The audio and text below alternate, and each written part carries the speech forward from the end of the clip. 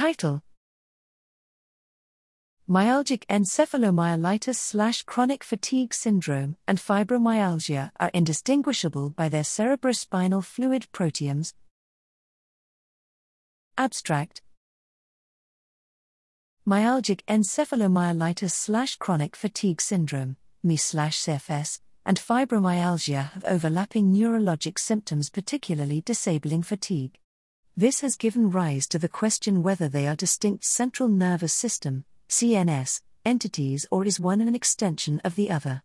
To investigate this, we used unbiased quantitative mass spectrometry-based proteomics to examine the most proximal fluid to the brain, cerebrospinal fluid, CSF. This was to ascertain if the proteome profile of one was the same or different from the other. We examined two separate groups of ME/CFS, one with N equals 15, and one without N equals 15, fibromyalgia.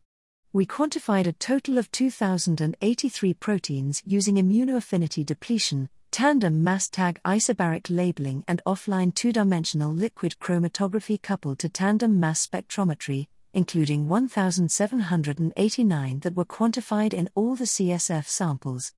ANOVA analysis did not yield any proteins with an adjusted p-value less than 0.05.